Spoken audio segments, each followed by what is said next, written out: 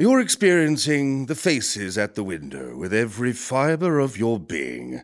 If you'd like to help others feel the way you do, then you can send donations, good vibes, and poetry to the following websites: Patreon, Crowdfunder, and PayPal. This is day 11, but then you knew that instinctively.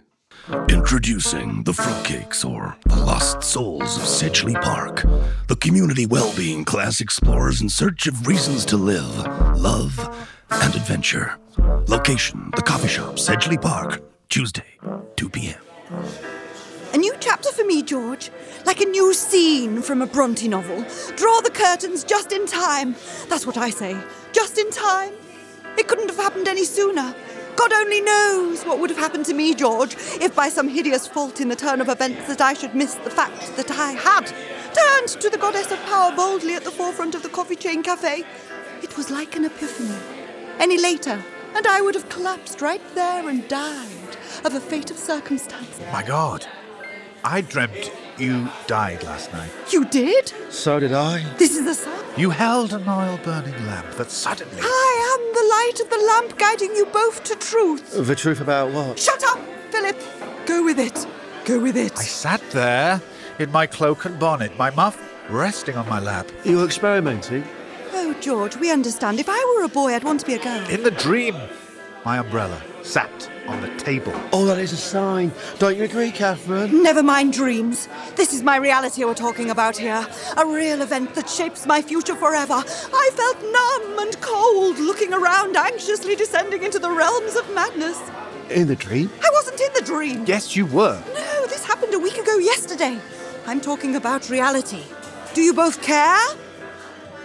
Good. Then hear me out. I thought I could hear my name repeated over and over by the whole coffee shop. Very theatrical. Oh, I'm lost. You'll always be lost. We all are. Get used to it, Philip. Go on, Catherine. Pray tell. Pray tell. Idiot. Well, it's very strange sensation to the inexperienced. I felt very alone, apart from the voices, which gave me no comfort. I feel alone too. Do you know what sadness is? Please, Philip. This is about me! I'll tell you what sadness is, because I've been sad for the last 30 years.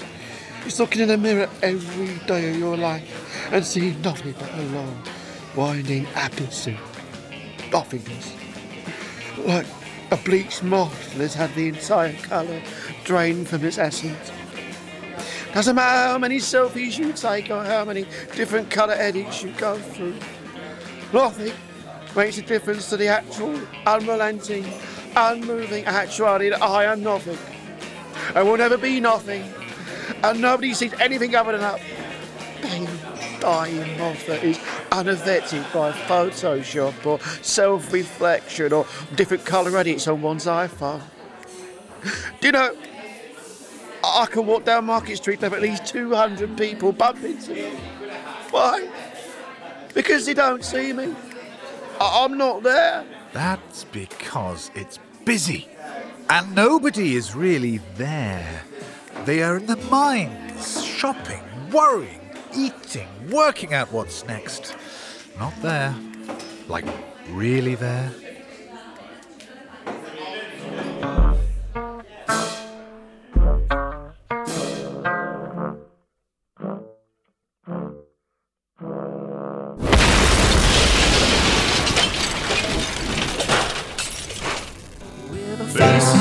Faces at the window, finding comedy for. TheFacesAtTheWindow.com